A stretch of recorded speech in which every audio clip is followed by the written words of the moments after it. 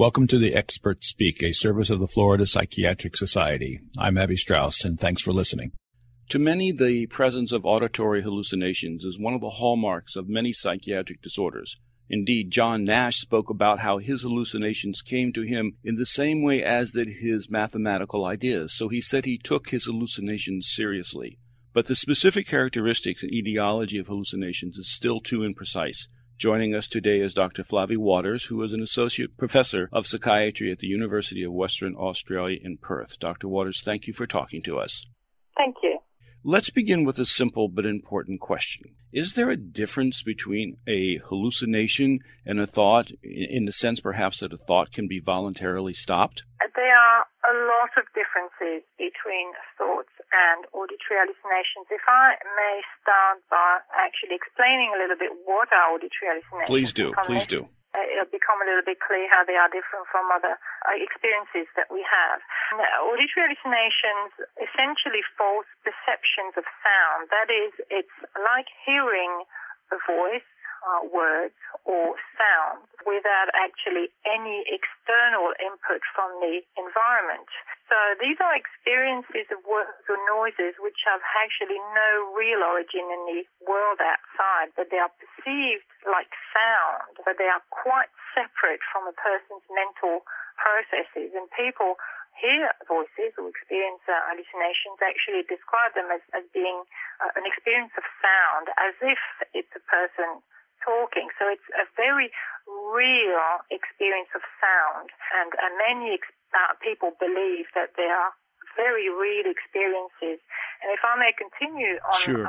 Talking about this like that, one of the reasons is that they carry a lot of the characteristic of people's voices and of characteristic in the environment. So, for example, common types of auditory hallucinations consist of voices, and these voices may either be male or female, and they may have accents which are quite different from that of the person. So they're very, very detailed. The people who experience them can tell us exactly, what sex the person is and where the person comes from. Sometimes the voices are experienced and recognized as belong to someone who's familiar, like somebody in the family or a neighbor or even someone they know from TV personality or radio personality. So these are very real experiences. These are quite different from thoughts, which are often just fleeting, often visual experiences of visual internal things. So, and that's why auditory hallucinations are perceived to be very real, because they have their own physical, in a way, form and characteristic. And also something that you touched on is because the experience of hallucinations in mental illness means that the experience is rarely voluntary. So these experiences are unintentional, they're unwanted, they're intrusive, and these are not usually commonly associated with normal thought processes. So, the question that came to my mind, actually two questions came to my mind. One, you kept referring to these as external sounds, but auditory hallucination does not necessarily have to be verbal. It can be other things as well. It could be music. Yes, absolutely. That's another form of a hallucination with environmental sounds. Some people would experience some music playing or some tapping or environmental sounds or dogs barking, animal sounds. So any really sound that can come from the outside is actually generated by the brain spontaneously in the form of hallucinations. So the whole range of experiences that people report. Hallucinations are not necessarily limited to just psychiatric conditions as well. Medical conditions can sometimes produce hallucinations. That's right. They're quite common in psychiatric conditions. I mean, we see them in people who have schizophrenia or bipolar disorder, but they're also associated with medical conditions, as you say, and are quite common in temporal lobe epilepsy, some forms of dementia, some cerebral tumors, but also severe intoxication from with alcohol or drug abuse, for example. Quite interestingly, in the last few years, there's been quite a lot of research showing that hallucinations are very common in the healthy population. Quite a range of studies have showed now that up to 40% of people who have no current or past history of psychiatric illness actually report these experiences quite frequently.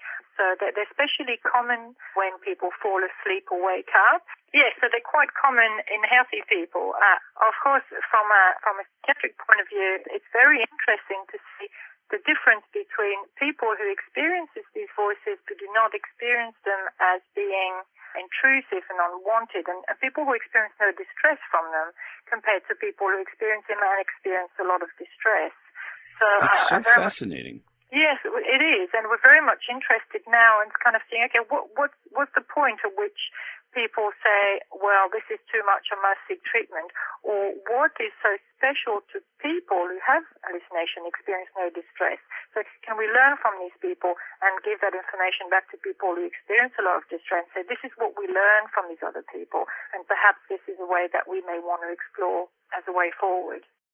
Do these people who apparently do not have a traditional psychiatric condition but are hallucinating, do they have conversations with their voices? Is it the same linguistic complexity as in the people who suffer from psychosis? Do we know enough about that? Well, we do know quite a lot. There are, you're right, a few differences, key differences really. But the first one is about the frequency. People who hear voices, who experience them as being quite distressing, experience very frequent hallucinations, sometimes several times a day. Some people report them continuously, and that's very hard to stay strong and focused in the face of so much input. The other one is the complexity you mentioned. People who don't experience distress usually hear single words, often their names being called out, whereas the experience of hallucinations in psychiatric illness is that they can be quite complex experiences where people hear sentences, sometimes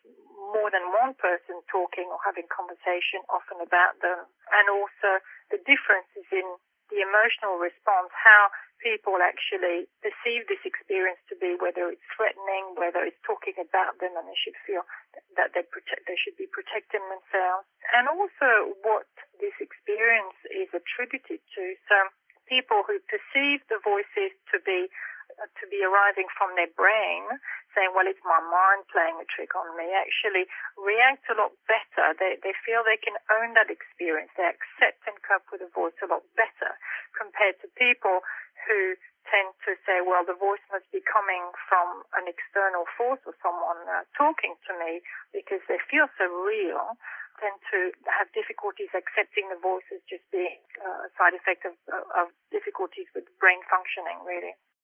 So it would be interesting to jump to the conclusion that perhaps some people actually find comfort in a hallucination. It's a friend, or it can be very comforting.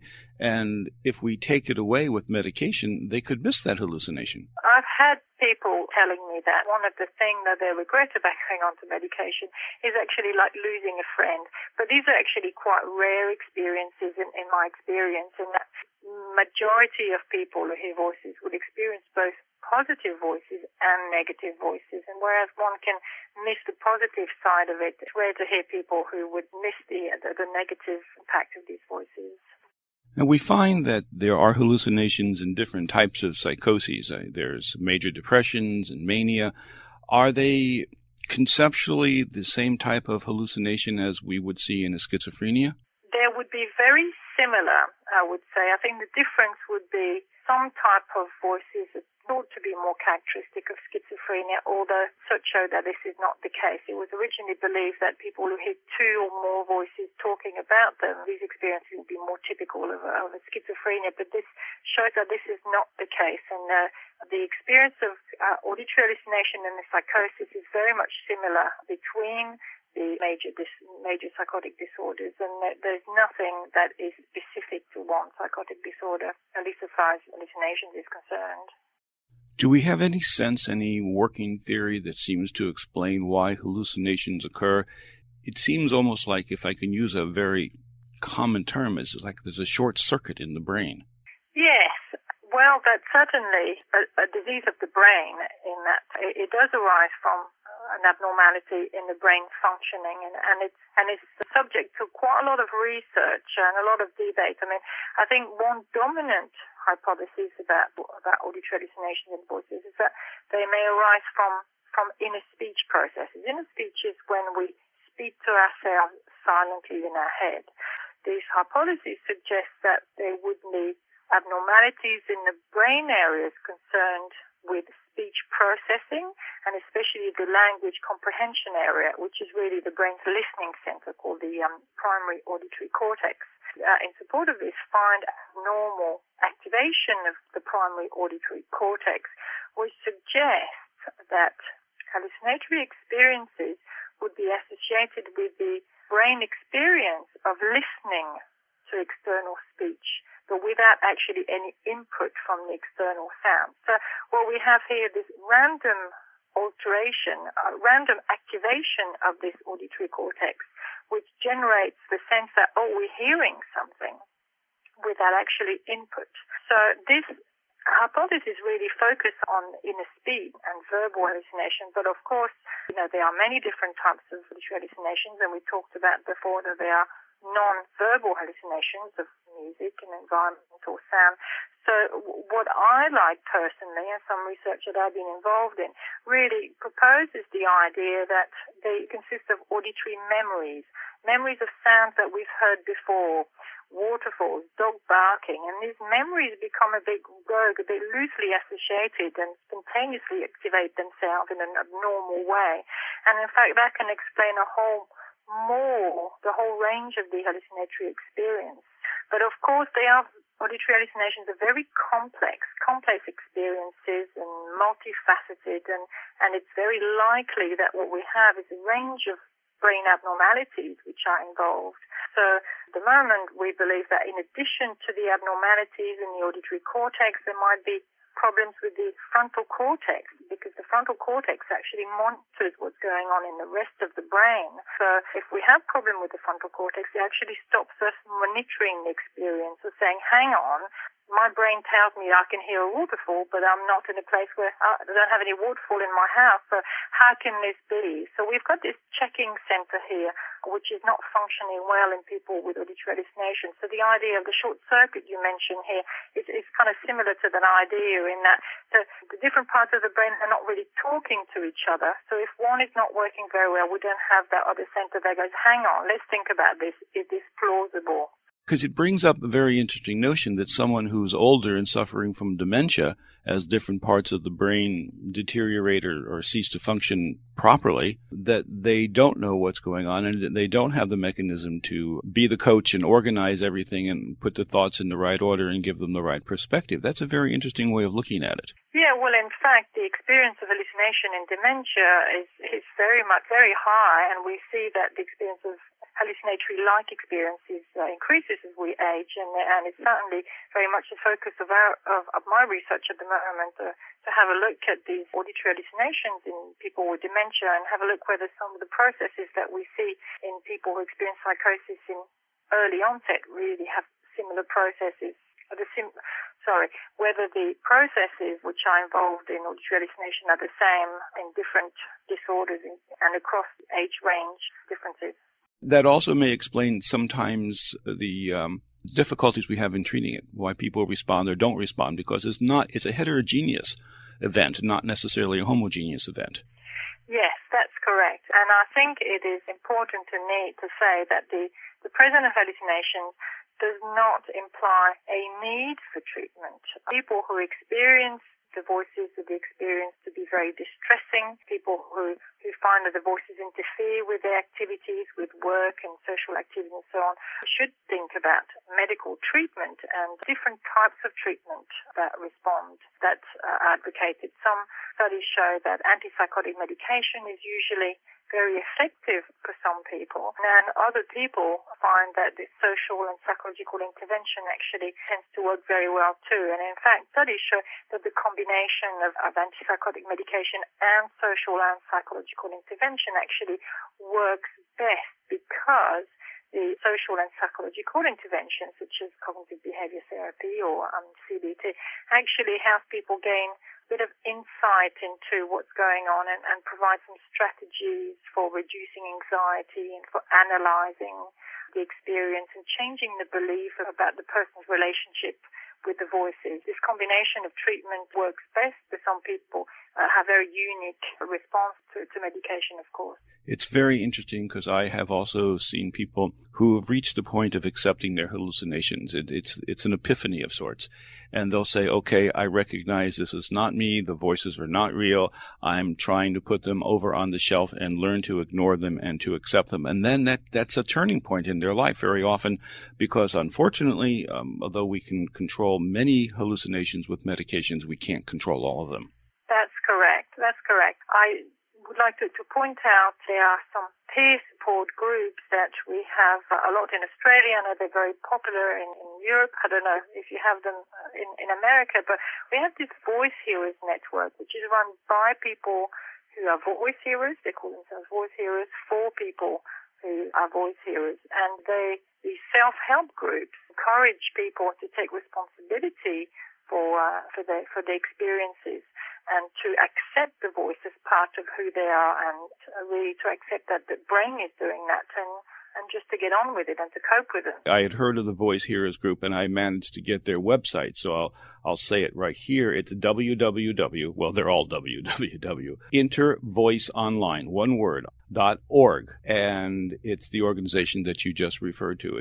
They are extremely helpful. All the people I know who go, they find them extremely helpful. And one reason is to be able to talk to people who have the same voices and who have the same experience and who experience them a bit differently. And this type of work comes really from pioneer studies in the 70s who in the Netherlands where they encouraged people, any type of people with a range of conditions or no psychiatric conditions to ring in and share their experience about their voice hearing. And what they found is that people tended to be quite different. Some people had a lot of voices but had very normal, productive life with no distress, and some others actually tended to be very distressed with their voices and to find that they could not function. And they found that the difference between the people who are dealing very well with the voices and people who are not is how the relationship with their voices is really how they viewed their voices. And they found that the acceptance process, the lack of resistance towards the voices actually led to more successful adaptation to the voices. And this change of relationship is pivotal in saying, well, I do have these voices. They're part of me. There's nothing I can do. They found that the experience actually, that process of changing the way they thought about the voices was actually a very positive experience for them moving on. Which speaks to the incredible and often understated but so important association and relationship between our professional divisions, namely psychiatry and psychology, that they don't separate when it comes to actually dealing with a person. This has been very interesting. Dr. Flavie Waters is an associate professor of psychiatry at the University of Western Australia in Perth. Again, thank you so much for taking us on a brief but very intense tour of a very complex topic that people need to know more about. Thank you so much. It's been a pleasure. Thank you. Bye-bye. Okay, thank you. Bye-bye.